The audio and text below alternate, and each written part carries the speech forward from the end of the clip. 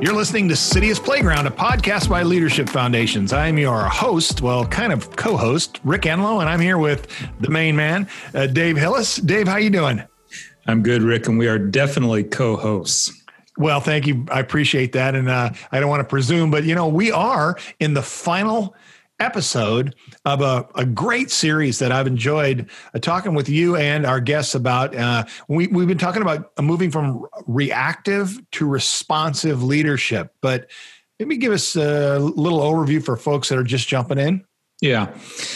Once again, it's something that we stole wholeheartedly from James Allison, who I think for those of our listeners that have been around, they've heard his name many times. He's had a deep and profound impact on Leadership Foundations theologically, Rick. But he, here this last year, had written something where he effectively argued that the Holy Spirit can never be found in reactive places. Mm-hmm. It can only be found in hard-won places where rivalry breaks down and forgiveness emerges. And as we mentioned before, we were going to use that quote for our leadership theme for the year, and this is pre-COVID, pre-George Floyd. Who would have ever thunk about how appropriate this quote has been? And so I think you and I have been trying to continue to, figure out what are the dimensions, the ramifications of what it means to be a non-reactive leader and more of a responsive leader. So, and it's been, a couple of things. Not only has that quote had such traction this year, but even when we started, we started talking about leadership in the time of a pandemic, and some of us were thinking that's a little short-sighted. That's only going to last a couple months. But as it turns out, the pandemic, has actually extended itself beyond most of our preconceptions. So here we are, and now we get to actually move into an episode where we talk about public theology and the common good. And our guest, Ann Snyder, is just a fascinating guest. And why don't you just sort of give us a little bit of her background in case folks are new to Ann and her work? Yeah, absolutely, Rick. And maybe even let me back up half a step and kind of maybe frame Ann and the importance of this conversation about public theology and the common good. I think that one of the things that's been lost through the years is this notion that there is what we would describe as a public theology that everyone ought to be getting blessed with, benefiting from. Mm-hmm. I think these days when theology comes up, there's this instant sort of response of, oh yeah, that's right. That's the private domain of those Christians or those religious people.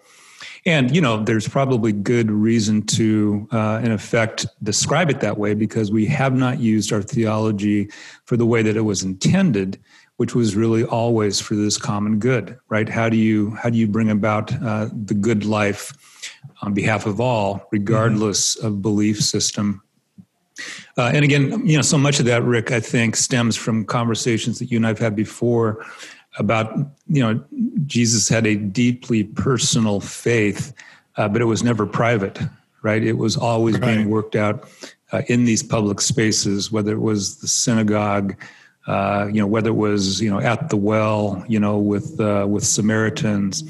So a bit of what I think we've been trying to do is reclaim, in some ways, something that was always there. And that is, let's think about public theology in light of the common good. Mm-hmm. What was really in the midst of that, Rick, that I had a chance to meet Ann Snyder Brooks.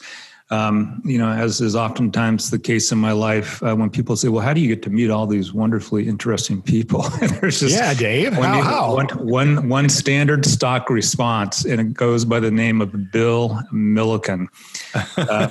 Bill seems to know everybody. And so every time I, would go back in those days when we could travel to Washington, D.C. and New York, he and I were kind of road dogs up and down the Akola corridor. And Bill would inevitably be introducing me to people. One of those, about 5 years ago now, was Ann Snyder Brooks. And it was one of those meetings, Rick, that it's hard for me to overstate the sort of resonance that I sensed with Anne right from the beginning. This is probably a metaphor that's used too often, but a little bit of that when Mary meets Elizabeth, right? And there's something within them that recognizes each other before a word is even, hardly spoken. Yeah. And I just had this wonderful, time with Bill and Anne that day. Interestingly enough, she was working on a book that ended up being called The Fabric of Character, but it was still in manuscript form. And, for anybody that's ever written a book, if somebody says, well, if you want another set of eyes and ears on this book, I'd be more than happy to do it. And so she instantly, kind of emailed this thing to me, and I told her I would read it on the way back to the Northwest. And of course, there my worst nightmare began to sort of emerge, because I would want, of course, to give her honest feedback, but heaven forbid, what if she's not a good writer? And so I prayed to whatever saint,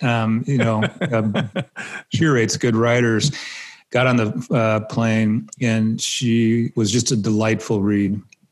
And so I had a chance to make a whole number of comments. And that really kind of forged, our relationship at that time. At that time, she was working for, I think it was called the Center for Philanthropy. But then probably about 2 years later, migrated over to where she became the editor and is currently the editor of Comment Magazine, who exists for public theology in the common good. And so since that time, I probably talk to Anne, as regularly as I talk with most people. She has joined the Colangelo Carpenter Innovation Center trustees. She's a huge advocate of leadership foundations. We've also become a partner of hers with a group that she formed called Breaking Ground. So LF is a strategic partner of theirs. Again, just trying to continue to figure out, how do we do this thing called public theology for the common good? So couldn't say enough good things about Anne Snyder Brooks.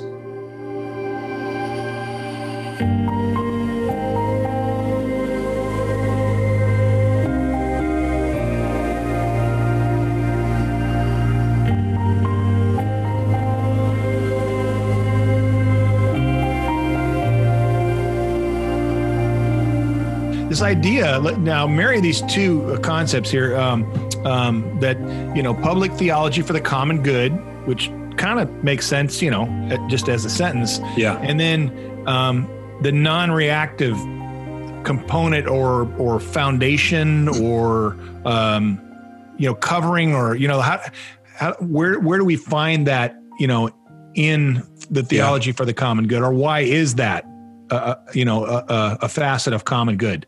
Yeah, no, I think it's a great question. And I would actually say that there's an idea, Rick, that connects the two. And it's actually something that Earl Palmer said many years ago, where he said that that which goes, furthest, deepest to the heart goes farthest to the world. Mm-hmm. And I think, again, that's worth repeating. That which goes deepest to the heart goes farthest to the world.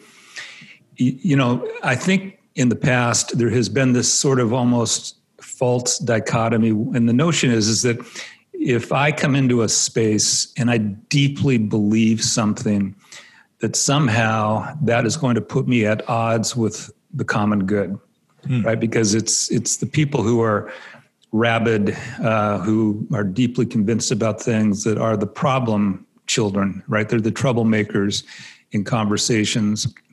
But I think Earl had it right. It's actually the opposite. Because the deeper you believe something, the deeper the taproot goes, which in effect allows you, right, to be non-reactive.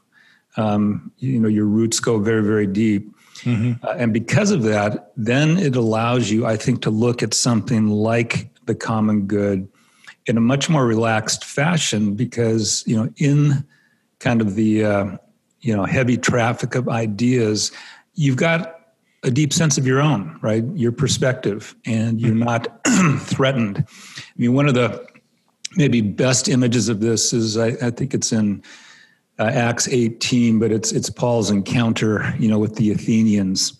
And, here it is, he's, walking through a museum and he sees all of these different gods.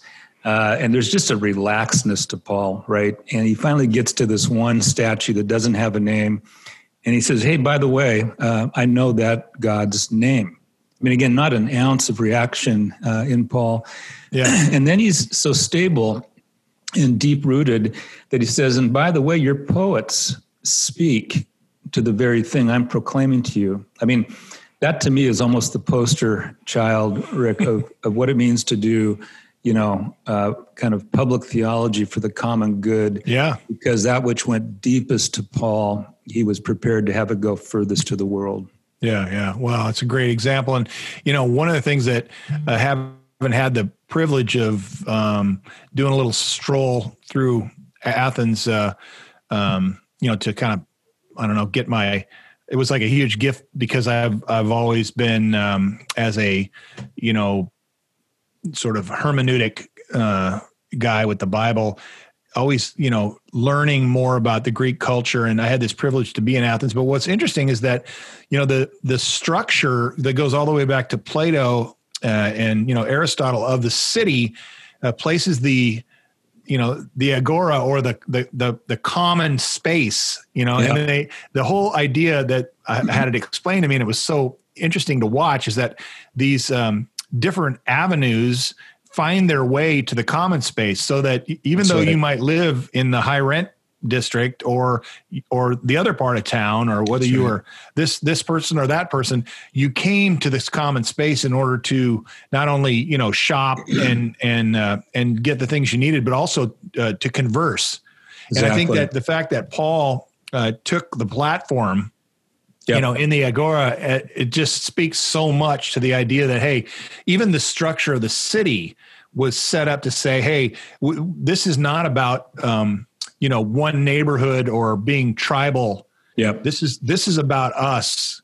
And I think that, in fact, that's a picture.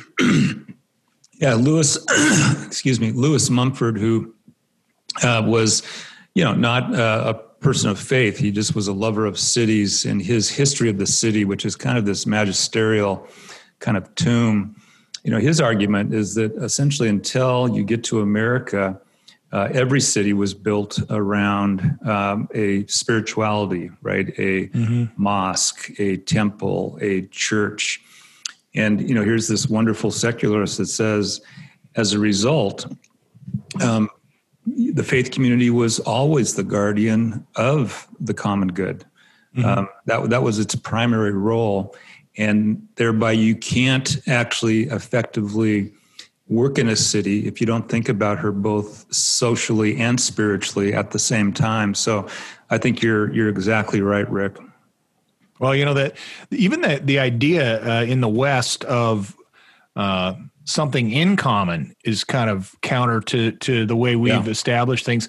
So to start with, if we talk about the common good, sometimes that almost seems like, we've heard people, kind of describe the fact that as a Christian person or as a person who's trying to represent Christianity in, the kind of common space, that it's more some kind of a battle to win back, what's been lost. And it kind of speaks to the title of your book, that when you think about the common good, you don't see the city, as a battleground where you're trying to win something back that, slipped out of your grasp, but you see it as a playground where everyone is invited, together.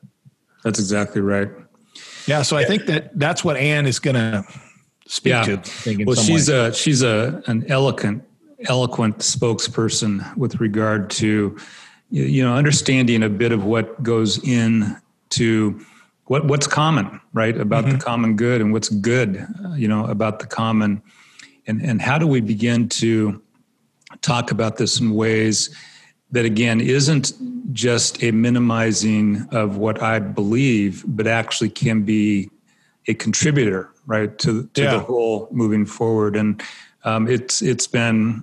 She has challenged me in ways. It's been wonderful. Every time I walk away from a conversation with Anne, I always find myself thinking another thought, or maybe another layer of the texture of what it means to kind of sit in this space. And she does a great job of it. So I think our viewers are in for a great treat to listen to Anne reflect a bit with Noah. Well, I think also the context of the Colangelo Carpenter Innovation Center, being in Washington, D.C., that's become one of the more, I guess, divided kinds of, geographies, ideologically and even economically and all that. But right there in that space is, Anne working with the idea of unity and, to see the relationship, emphasis on what she's talking about, which is not very difficult to find in what Jesus was saying, that he would call us to be one. Yeah. That's the common good, That's exactly right. That we would be one. Her work, not only as editor of a periodical that focuses on the common good, faith in the common good, but also her book, Fabric of Character. I mean, that is, to me, I'm amazed at the idea that somehow we could have tremendous leadership, but forget the character part. So I think I really appreciate, that she sees that as a component of, a leading in this kind of a way. Anne's got a bit of a pedigree with regard to her resume, and, journalist, has written for, a number of pretty top shelf publications. But the other instinct that you sense in Anne immediately is that she wants to get down onto the streets. She wants to see what's working. She wants to be able to tell the story of these people that have embodied a kind of narrative that are bringing people hopes. And so her book is really about these different, almost case studies, right? Women and men that are in really tough places, working in tough situations. And she uses her great skill of writing and telling a story to be able to bring out what that looks like. And so she's a deeply incarnational thinker and writer, and that's quite refreshing. Yeah, no kidding. Well, as you've described her, it's rare when we find someone that has, this is not original with me, but the idea or the sense that they have not only the heart, but also the head of, of faith, especially in this tradition. So look forward to this conversation. So here we go with our chief correspondent, Noah Baskett, and his interview with Anne Snyder. My name is Anne Snyder, and I am presently the editor-in-chief of a wonderful magazine called Comment, and it's actually out of Canada, although our audience is predominantly American. And the tagline there for us is Public Theology for the Common Good, which I'm happy to unpack in a bit. And then I live in DC. I have a bit of a love-hate relationship with the capital city. My sort of heart is often in very local texture, which somehow DC and all of its national, international import can conceal. But I've always sort of toggled between the macro sort of conceptual insights and cultural sight, I guess, with storytelling at a very micro level. And I'm hoping to kind of continue to bring some of that into Comment. That's wonderful. Yeah, maybe I'll ask you here in a second about the tagline of Public Theology for the Common Good. But before that, could you share a little bit about how you ended up at Comment? Yeah. Kind of maybe a little bit of your professional, vocational journey that led you there. Yeah, sure. So it's like these things go, it's sort of a circuitous story, but in Comment was actually the first publication that really published a serious piece of work of mine back 12 years ago. And I was just cutting my teeth as a writer. I didn't even know I was necessarily going to write for public consumption. And I think I had done some blog entry or something on this book that Charles Murray had written called Coming Apart. And it was like a personal, I had written like something that I put online that was sort of like a deeply like personal engagement with this notion of class divide.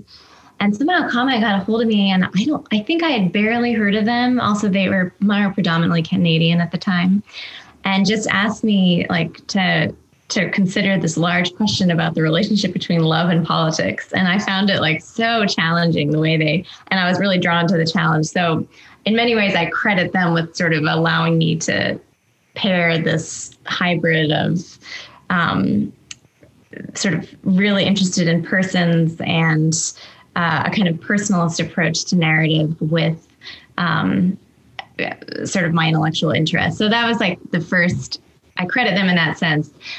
In the midst of all of that, I cut my teeth professionally as in the think tank world. I wanted to be overseas. I had been international relations and philosophy major in college, and that wasn't working out. But I was sort of working in foreign policy at a think tank in DC, and then sort of found my way into journalism, worked for a small magazine for a while, and then the New York Times for a number of years. And then in all of that was per a little what I was saying about my relationship with Washington, I was just feeling increasingly claustrophobic in like an elite bubble of commentary and punditry and top-down analysis and a lot of talking heads. And I had discovered this woman who would become a hero, and she's no longer living, Dorothy Day, who founded the Catholic Worker and the Catholic Worker movement, really. But she just, among other things, modeled this marriage of real service. In her case, like in the height of the Depression, starting these she lived in voluntary poverty with these people who were unemployed and had nothing. And she sort of started a whole newspaper out of the In Touch, kind of deeply intimate contact she had with those who were suffering. And there was something about that pairing that just really pulled me. And I, at the time, was spending quite a bit of my time journalistically in immigrant communities on the outskirts of DC. And long story short, wound up getting a call from a foundation in Texas that somehow heard about my love for Dorothy Day, paired with my kind of interest and embedment in a variety of kind of immigrant communities. And they said, well, we'll fund you to write about this confluence of kind of where faith meets culture meets class, in the U.S. specifically, and come to Houston, which is the most diverse city in the U.S. where you can study all this. So I was given this great adventure for a number of years. And then in that time, that's where I just did a lot more writing, and it was mostly narrative nonfiction. But there was also this element of trying to understand the shape of institutions and healthy institutions vis-a-vis sort of an ever more pluralistic society. So I think I was just always writing at those intersections through story, and continued to write a few more things for Comment, but was largely publishing elsewhere. And then the final thing I'll say is fast forward a little further, and I had this opportunity to kind of write a book for specifically the philanthropic community around character building institutions and what does that look like in a super diverse society if we're no longer in like a purely Boy Scouts world. And that book, It's called The Fabric of Character. That I think compelled Comment, which is a unique magazine in that it kind of sits between cerebral scholarly thought and the praxis, the sort of practical wisdom of organizational leaders of all stripes.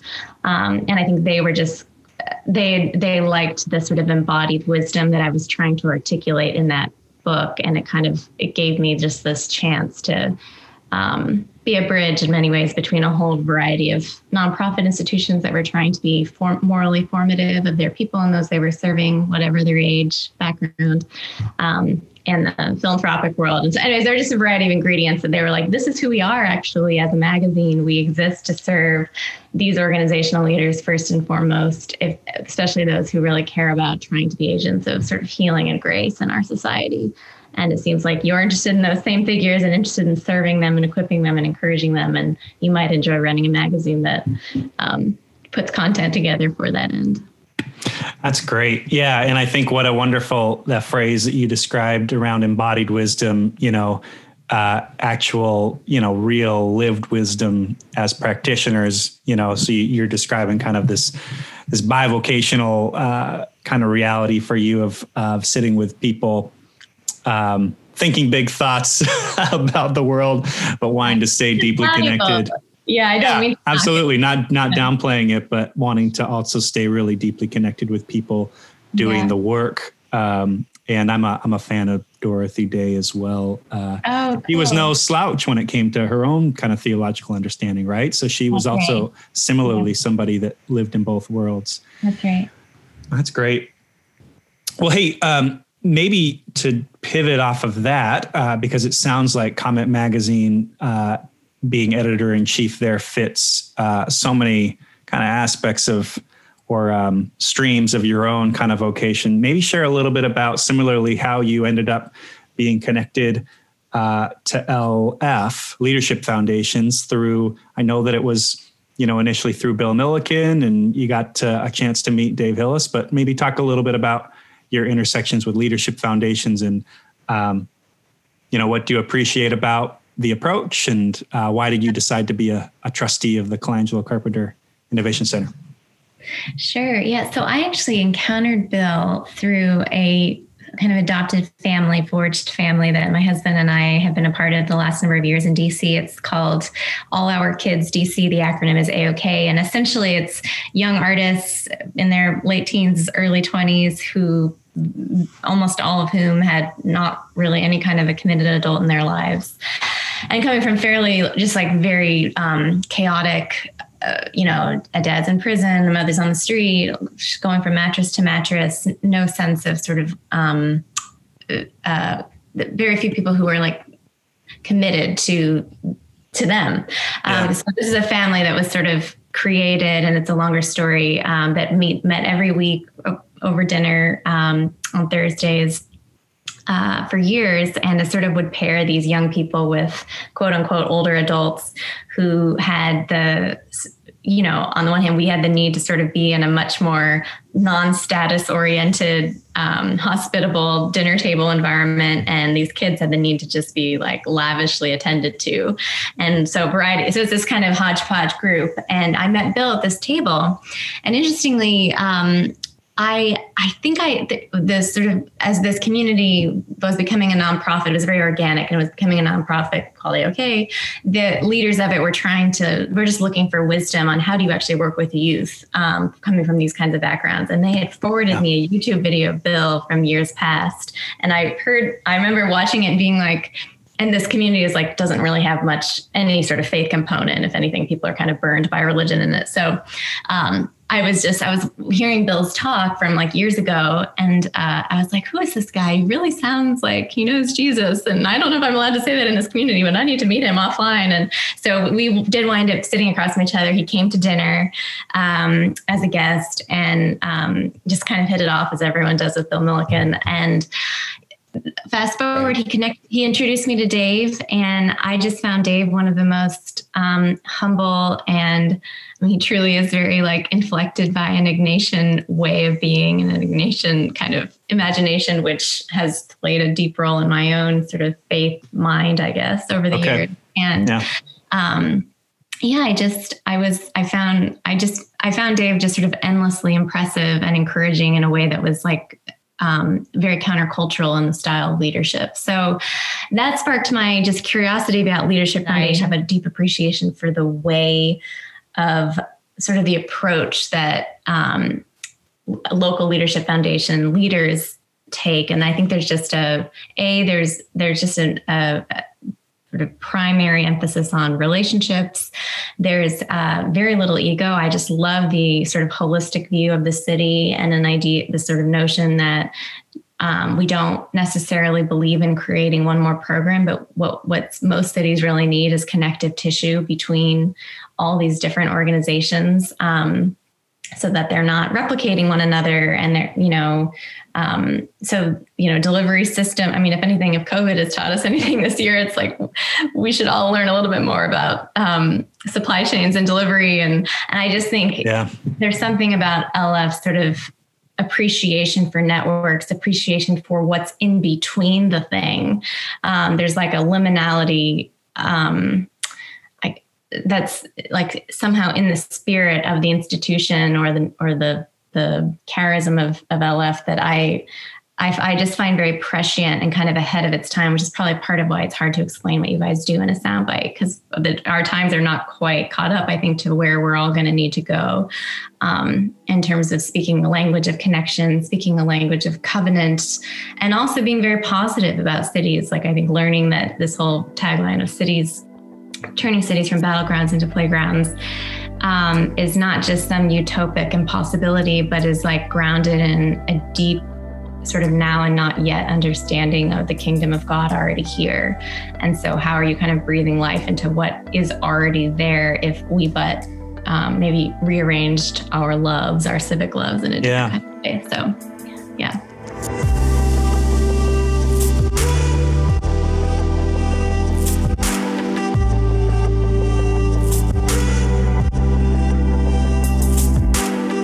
Still working out what does public theology for the common good look like in 2020 in this era versus what it might have looked like in the 50s versus the 70s versus far earlier. I guess I'll just speak my ongoing question here, not so much an answer, but when I hear that phrase and this is Comment's own mission, we really begin by trying to think about what is the common good, what is the common good, what is the common good. And we continue to think that's increasingly a contested question in our era, just because the common good, like words like character actually, and other sorts of seemingly neutral goods, I think some would say the marginalized have never had a say in what the common good is, et cetera. So those debates are ongoing, and we actually hope to sort of cover those debates in our own pages. But a lot of, in my experience, a lot of, I'll just say Christian intellectual life in the US, and then sort of Christian literary life, a lot of it has been certainly up through the 90s, early 2000s, in my view, kind of had a certain view of cultural influence that is, of course, has an evangelism piece to it, also has, in my view, sometimes a bit of a territorial, like wanting to claim territory in the public square. And on the one hand, part of this broader tagline, public theology for the common good, is to say, I would love to see more theologians at Aspen Ideas Festival or at Davos, or, really serious Christian sociologists at the table when policymakers are gathering. I do think there's something unique about a Christological vision of flourishing and of human dignity that should be at all the top tables. And it's our own fault, as well as just the realities of secularism, that's not true. However, this is probably very personality based. I'm not saying it's like orthodoxy, but I just am convinced that to be a Christian is to be one who cares for the society in which you live.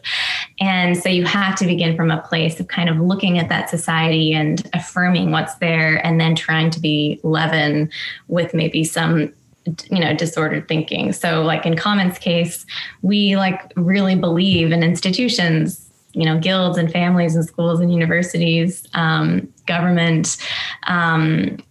We call ourselves social conservationists, which means we sometimes puzzle both progressives and conservatives. We recognize the limits of politics without abandoning it. And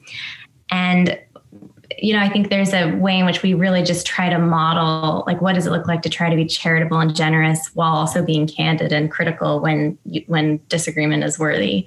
And we try to do all this. Ideally, I would love to see us become a magazine that truly is somehow playing a role in social renewal, be that experience broadly or in very micro ways.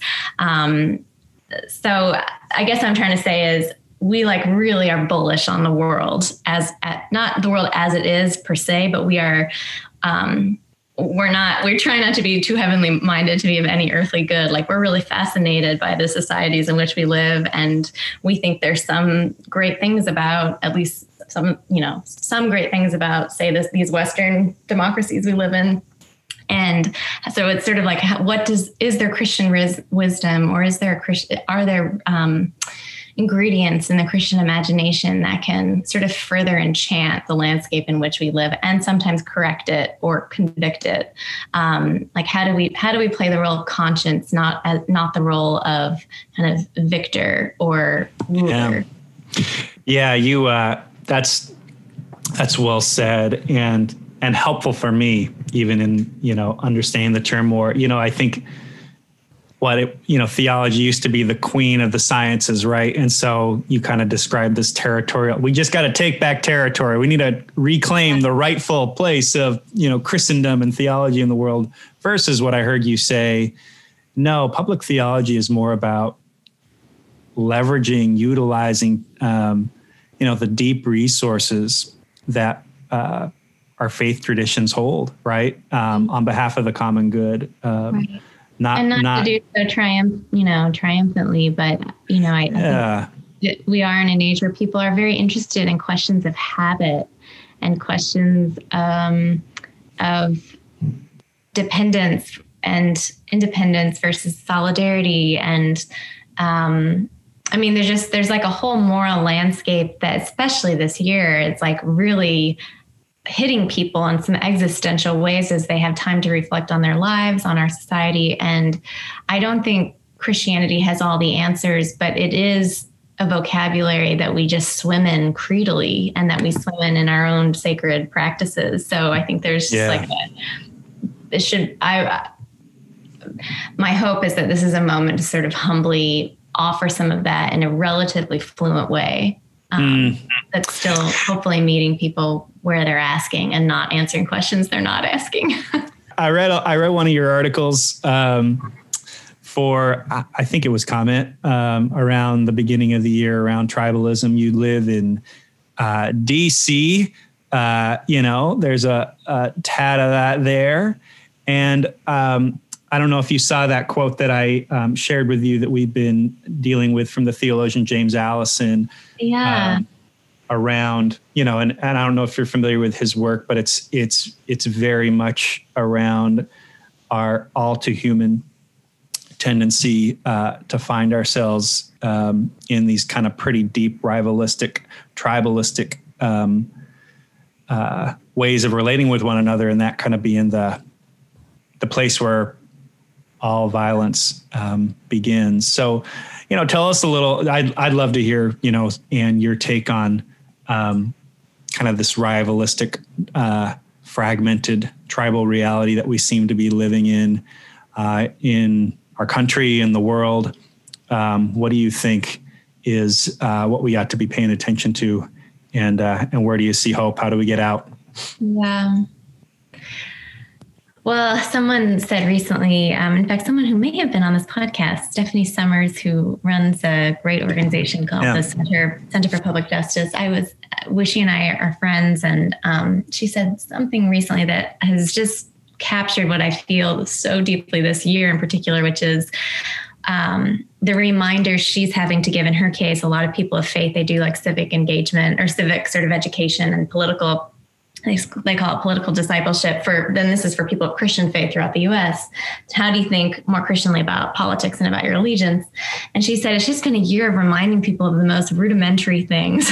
Like in the Christian's case, we are all actually united in this like body of Christ. And like, that has actually been a very needed reminder. So the point about the rudimentary has struck me as very true. And I say that in the context of tribalism, just to say, especially on the backs of this election we've just had, part of why I actually, and I'm saying this both as a sort of journalistic observer, as well as someone who cares deeply that we don't descend. I mean, we all care we don't descend into sort of like a real civil war of some kind again. I just loved how the reality and the facts of this particular election, frankly, shocked so many journalists and pollsters. And I don't say that I'm not like thrilled that it seems like the pollster industry is going to need to reinvent itself. Yeah. But it just made America fascinating again. And it frankly like brought the complexity of human beings back to the fore. Like we can't reduce people purely to their race or their class or their where they live in the country.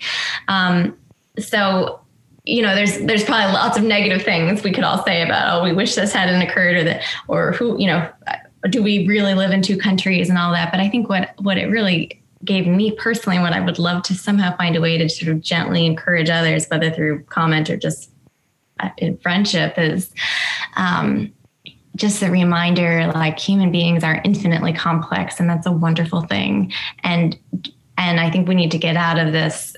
And again, this is in the American context where politics has become all of our religion more recently.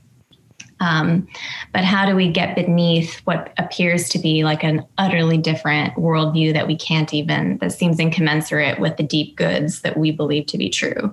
And something about the sort of results and how evenly split they were, but not just for the president, but all the branches.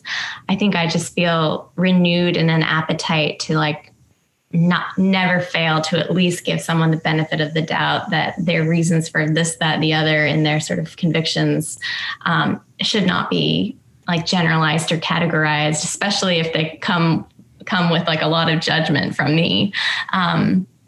So I don't know if that, I guess a return to personalism is how I'm feeling these days, especially in the last couple of weeks. I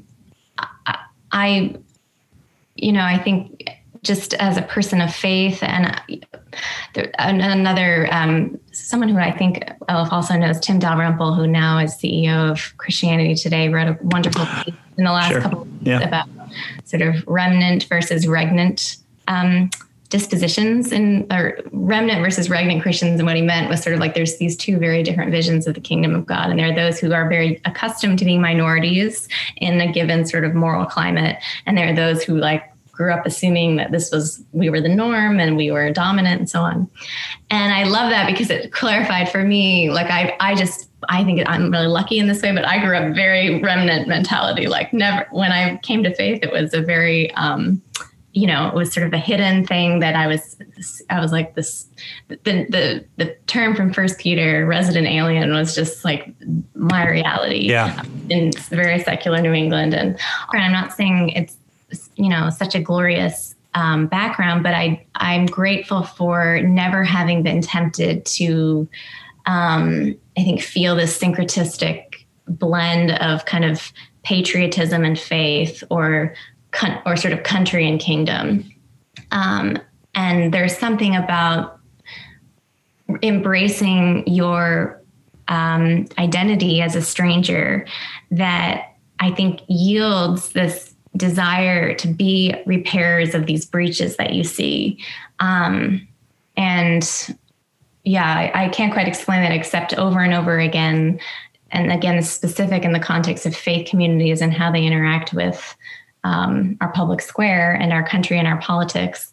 Those that have not really experienced great cultural power often have some virtues the rest of us would do well to look at. And then on this issue, I thought, this thing from James Allison about non-reactive leadership. I actually have that. Dave Hillis passed that along to me some time ago, and I keep it on a note, like a note pinned up on my desktop, just to remind myself of it as I've been growing my own leadership legs the last year in particular. And I really like it. Once in a while, if I hear the word non-reactive, that it could mean really passive, which I think is probably the wrong interpretation.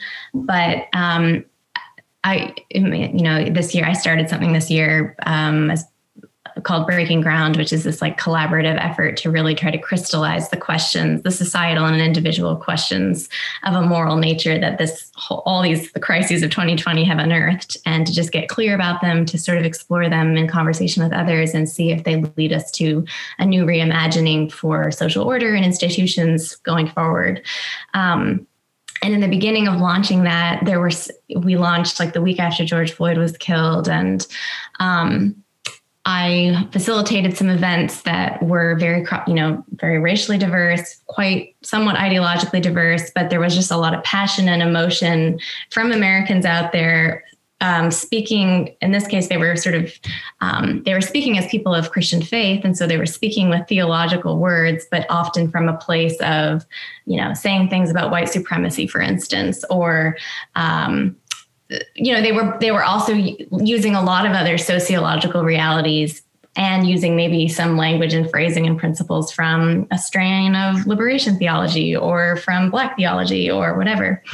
And, I got some real pushback, and I won't say who here, but from several folks who were more on the right, certain white evangelical background. And it was a test of my own, this principle of like how to be non-reactive, because especially when you feel like there is a kairos moment of some broader conversation where more people than normal, their hearts are softened to actually hear certain longstanding pain being brought to speech.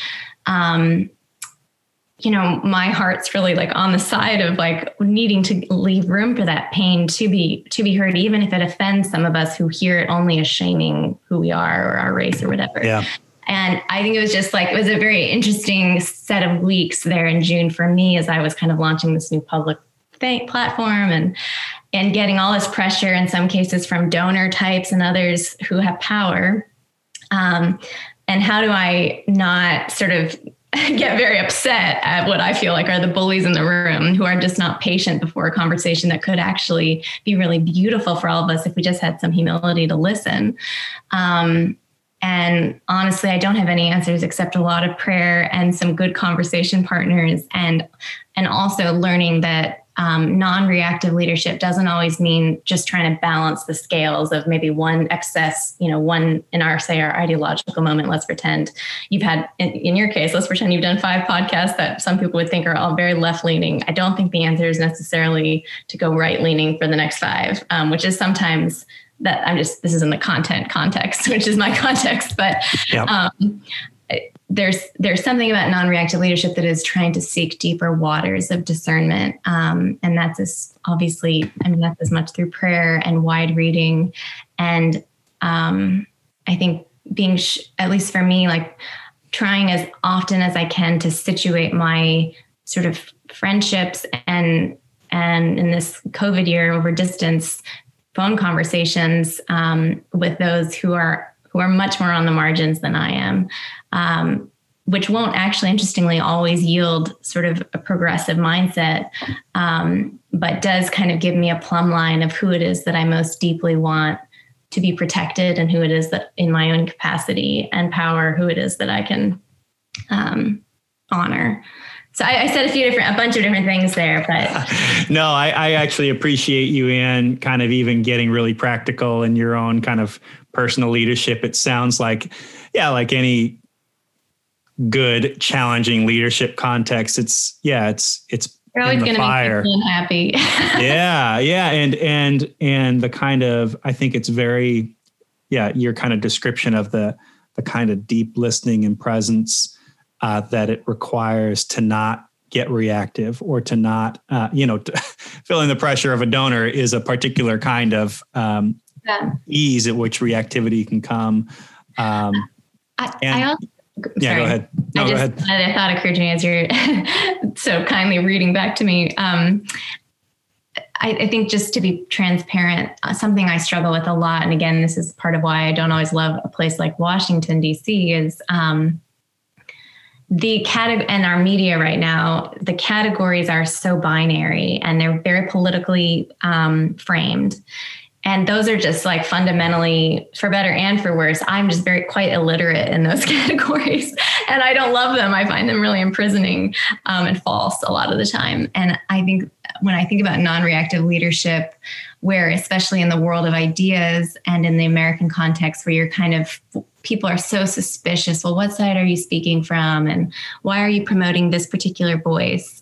It's become really important. I mean, on the one hand, I always want to listen and I always want to be chiseled. And of course, in my own excesses, I want to be hemmed back into some deeper center. But at the same time, I really have come to try my hardest, and there's some spiritual disciplines associated with this, how to not let others re-narrate what you're doing in their categories. And I think that's just become like quite, I have like a little drummer beat to just that conviction. I don't mean that in an arrogant way, but, and there's, some translation work that sometimes needs to be done so that people thinking in other categories at least try to don't misunderstand you, but just to sort of shut out the noise a little bit.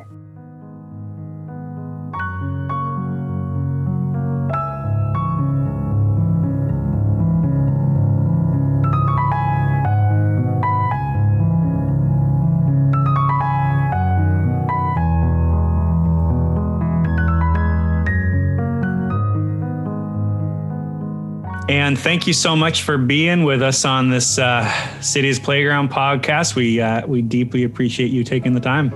My pleasure. Thank you. Wow. Special thanks to Noah and Ann for that remarkable conversation. So great. Yeah. Yeah. I think about this series and sort of putting a bit of an exclamation mark on it, Rick. And I don't know if we could have finished with a person that embodies this non-reactive leadership better than Ann. One of the things that Ann and I've talked a lot about, and I like the comments she made to Noah, is that there is a deep correlation between being able to be non-reactive and having curated what I would describe as a spirit of discernment. The ability to sit in the middle of, again, things flying around us and really, make use of this ancient practice that probably the Jesuits, as much as anybody, grabbed a hold of, and to be able to ask a question, right? Take a breath, not be rash. I think her comments around that were wonderful and really epitomized probably the primary tool that someone ought to have in their toolbox if they're going to be this non-reactive leader. Yeah, well, certainly, even as the Holy Spirit is described as gifting people with the ability to be discerning and or non-reactive. I mean, this idea that, that we can actually trust that God will help us in certain circumstances, especially as leaders, to understand and to discern, and then to listen, and move forward. Yeah. In fact, there's a little bit of a kind of a trick question that sometimes is asked, when Paul lists all the gifts of the Holy Spirit, the question's asked, and it's a thought experiment. Is there one that's more important than all the others? And it's kind of like, what? And you kind of go back and forth. But the argument from a Jesuit perspective is, yes, there is one that precedes all the other, and that's the gift of discernment. Because every other gift, in order for it to be used properly, depends on having discerned the situation, the scenario in a correct way. Yeah. And so, I think she epitomizes that in many ways. Yeah, I think that's absolutely true. Well, and as we've been doing on our podcasts, we like to close the episode with a recommendation. We've asked different ones, even ourselves. We've offered some recommendations that help us see more clearly the city as a playground versus a battleground. It could be a film, a TV show, a book, a poem, a practice, or just some insight that opens our eyes to see the city as God sees the city. And Ann had a terrific recommendation. So let's let her share that right now. You bet. So what came to mind when you asked this is not something we can really do in COVID unless you live in New York City. But one of my favorite museums in the world is called the Tenement House Museum, and the Tenement Museum.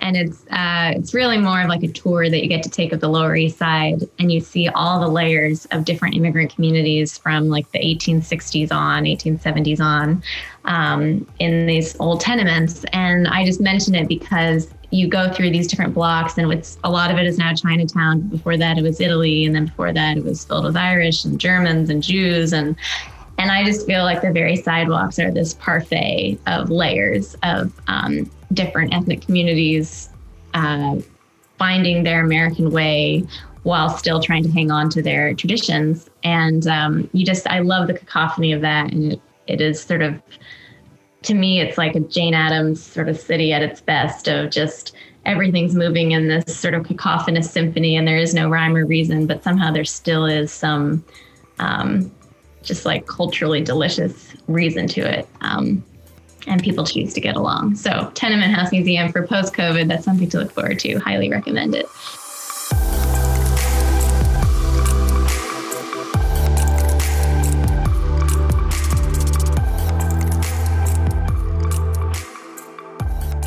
What a great recommendation from Ann Snyder, our guest for this week's podcast. Again, Ann was visiting the Tenement Museum in New York City. And I know all of us are really looking forward to those days in the not too distant future when we can all do things like that again. We can all get out and about. But we thank Ann and Noah for taking us on a journey, even if it's just a podcast journey.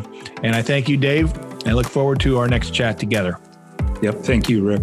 If you have any info, you have any ideas, you have any recommendations, you can always reach out to us at info@leadershipfoundations.org. Till next time, God bless.